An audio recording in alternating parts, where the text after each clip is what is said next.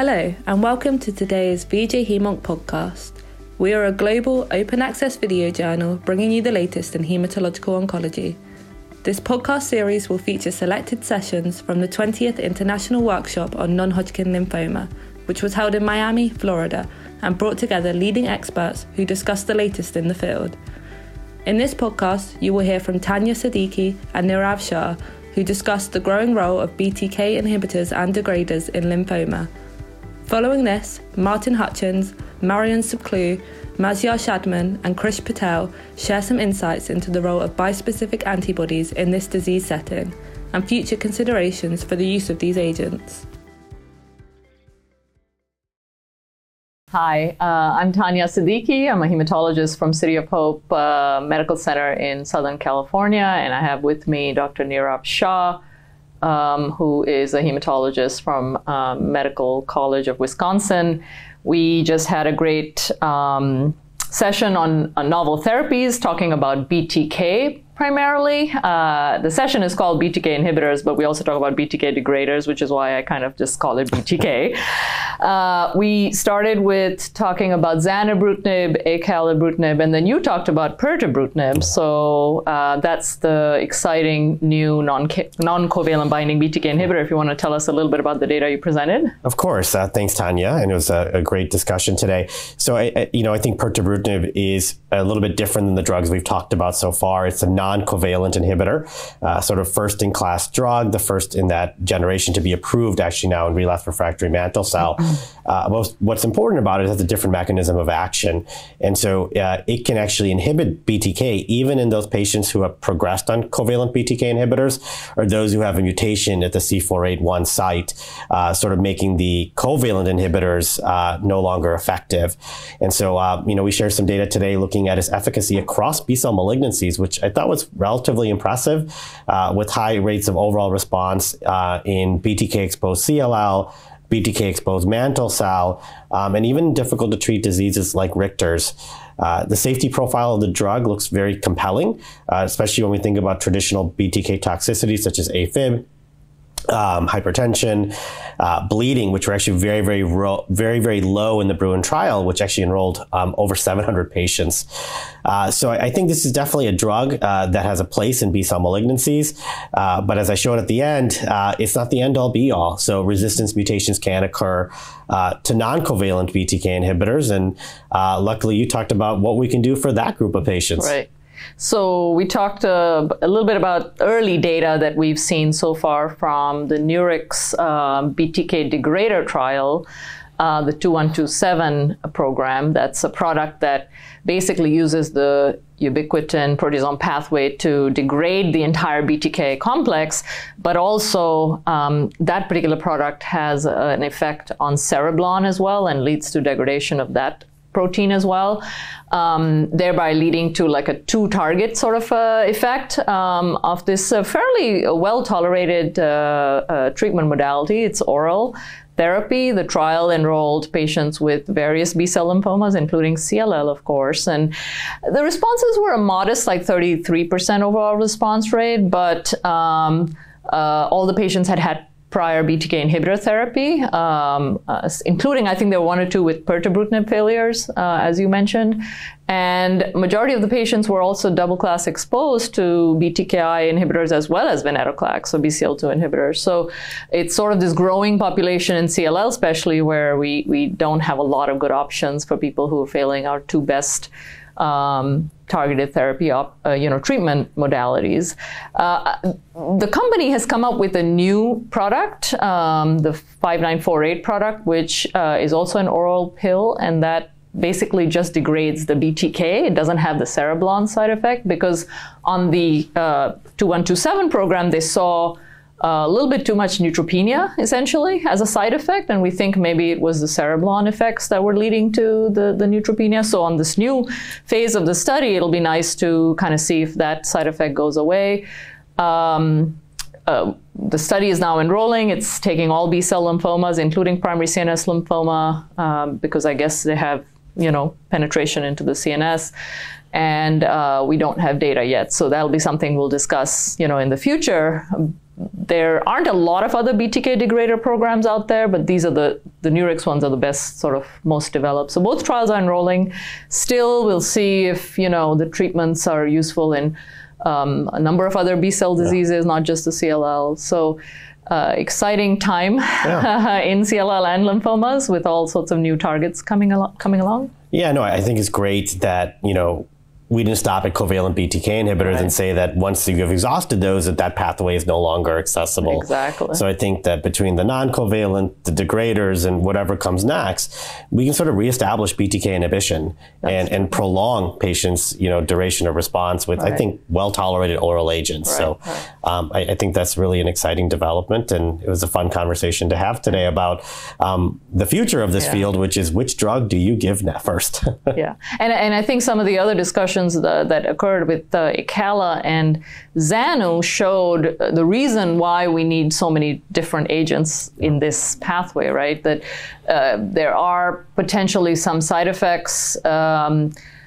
more so than ibrutinib, of course, hypertension, bleeding, neutropenia, et cetera, and of course then resistance mutation, as you talked about. So there is a need to develop all the fields further, and I think this was a great session to summarize all that. Yeah, agreed. Thanks. Thanks. Hello, my name is Martin Hutchings. I'm here at the iwNHL in Miami, joined by Marion Subklewe, by Mazyar Shadman, and by Krish Patel. We've just been taking part in a very interesting session over 2 hours on bispecific antibodies in non-Hodgkin lymphomas. We've been discussing the use in large B-cell lymphomas, where there is approval of 2 drugs, but also in other indications and in different interesting combinations, including perspectives for the future. So we have a few minutes to give our take-home messages for the audience at home. Marion, do you want to point out a few highlights? Yes, so I talked about blinatumomab. So that's first in class bispecific that was approved almost 10 years ago. And I think there are like 3 lessons we can learn from blinatumomab that might also be applicable to the settings of lymphoma. So first of all, I think we've learned that bispecifics are more successful, no surprise, but in earlier treatment lines. So it was first approved in relapse refractory and was shown that in salvage 1 it works better than in later treatment lines. It also has been shown with BLIN that it works particularly well in the MRD setting, and there's interesting data now evolving that best responses or even a benefit is seen for blinatumomab if combined in upfront de novo BCB ALL in MRD negative setting. So it also indicates probably that our technology is not super. Probably these patients are still somehow at least MRD positive. And I think the third aspect is, as we are still not curing all patients, that are still residual cells, that we have to look at the T-cell compartment. So I think T-cell exhaustion, T-cell dysfunction, also through exposure, chronic exposure to the bispecific is an issue. And I think we need to take account also when we combine our treatment strategies with bispecific and sequence our bispecifics, that we watch out the T-cell compartment, that we rather enhance T-cell function than depress T-cell function. And one of the things that came out from our analysis that there are also necessity for treatment-free intervals, so that continuous exposure to the bispecific is probably detrimental for the T-cell compartment, but that having it on and off either through the treatment cycles or through additional drugs like dasatinib might be beneficial to increase efficacy. So these considerations are relevant in the context of all the different T-cell engagers. I must ask you, you spent very little time on blinatumomab in lymphoma. Is there a role in the future for blinatumomab in DLBCL? So I think the original studies, I think 2008, were actually in lymphoma, and they didn't see the same activity like in ALL, so that's why the company at that time proceeded into the ALL context. I think they are still struggling with putting up the dose and side effects, but now there's also an application of sub-Q, so maybe they're getting up the dose at some point, but there are so many competitors, I'm not sure how far Blinn is going to go in lymphoma. All right. Dr. Shadman, you opened with a difficult task, which was a comparison of the available data in the CD3, CD20 bispecifics. Would you summarize your thoughts on this? Sure. So, of course, for large cell lymphoma, we have two great options now, both epcoritamab and glofitamab. And on a day-to-day practice, we have to make decisions and discuss with patients pros and cons of each approach. So we had a chance today to discuss clinical efficacy, safety profile, and some of the logistical reasons with both drugs at the high level. And the conclusion, with the current follow-up, there doesn't seem to be a major difference in terms of their efficacy or even safety profile. But we've discussed the fact that the long-term follow-up would be extremely important, focusing on infections and cytopenias. The two drugs have differences in terms of their delivery. One, epcoritamab, is treatment until progression, and glofit has a fixed duration therapy. So maybe with the current follow-up, we're not capturing some of the differences in the safety profile, but this is definitely something that we need to follow. And real-world evidence will be important as well. Some of these drugs will be used different than what the clinical trial or the label recommendations are. So we will learn a lot about the experience in the community in future too. Absolutely, still a lot to learn. And even though these antibodies are similar in many ways, there are also big differences in their structure and the way that they are given. So, absolutely. So you, Dr. Patel, you had the opportunity to, you were working hard. You told us about odronextamab and plamotamab. Would you summarize the discussions around these drugs? Sure, happy to. So I'll do odronextamab first. So odronextamab is another CD3, CD20 bispecific antibody. Currently has been studied in phase 2 trials in DLBCL and follicular lymphoma.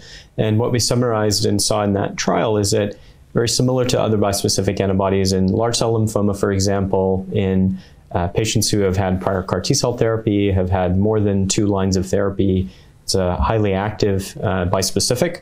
Overall response rates look to be around 50% or so, with roughly speaking, about half of patients achieving complete responses, and those appear to be potentially durable. So I think comparable to what we've seen from other agents, but I think, as was alluded to previously, have differences in dosing intervals. CRS was seen in about half of patients, mostly grade 1, grade 2 during step-up for DLBCL. In follicular lymphoma, we see a similar story, but a higher overall response rate. So the overall response rate was approaching 80%, with the majority of those being complete responses. Safety looked very similar to DLBCL for the follicular lymphoma patients, mostly grade 1, grade 2 CRS.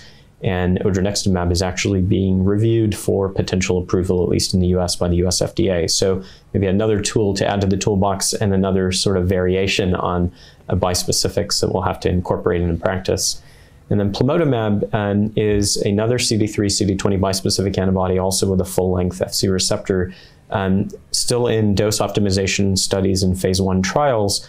And we presented data really, again, in relapsed refractory DLBCL, slightly different cohorts than other bispecific trials. So slightly later line, median of 4 prior lines, slightly higher fraction of post-CAR T-cell therapy exposed patients. But again, similar there, about 50% response rate, CRs in the 25% response rate, and similar CRS primarily during step-up dosing. So I think common themes across the spectrum of CD3, CD20 bispecific antibodies. So I myself covered epcoritamab and glofitamab, showing data that are already known to most, because these drugs are approved, as you said, in third-plus line treatment of large B-cell lymphomas based on frequent and deep responses, many of which are durable. But we went a bit further in our discussions towards what's happening next, interesting combinations, because they are highly combinable. That goes for odronextamab and plamotamab as well eventually. And we also ventured on to talk about the potential use of these antibodies in first-line treatment of large B-cell lymphomas. There are studies ongoing. We don't really have data yet. We have a bit of safety data that looks pretty good. But of course, is this the answer to our next steps into first-line treatment? Nobody really knows, but it was an interesting discussion. We also have friends that are absent here. We had Laurie Zen, who had to leave. She covered mosunetuzumab mainly in its use in follicular lymphoma, and Rajid Nair telling us new words from the interesting story of TNB-486, which is a CD19 bispecific antibody, which looks very promising in both indolent and aggressive B-cell lymphomas. So with that, I think I will wrap this up. Thank you very much for your participation, and thank you for your attention. Thank you so much for listening to today's podcast. We hope you enjoyed. Be sure to follow us on Twitter @VJHemonc and subscribe to VJ Hemonc podcasts on Spotify, Apple and Podbean. Until next time.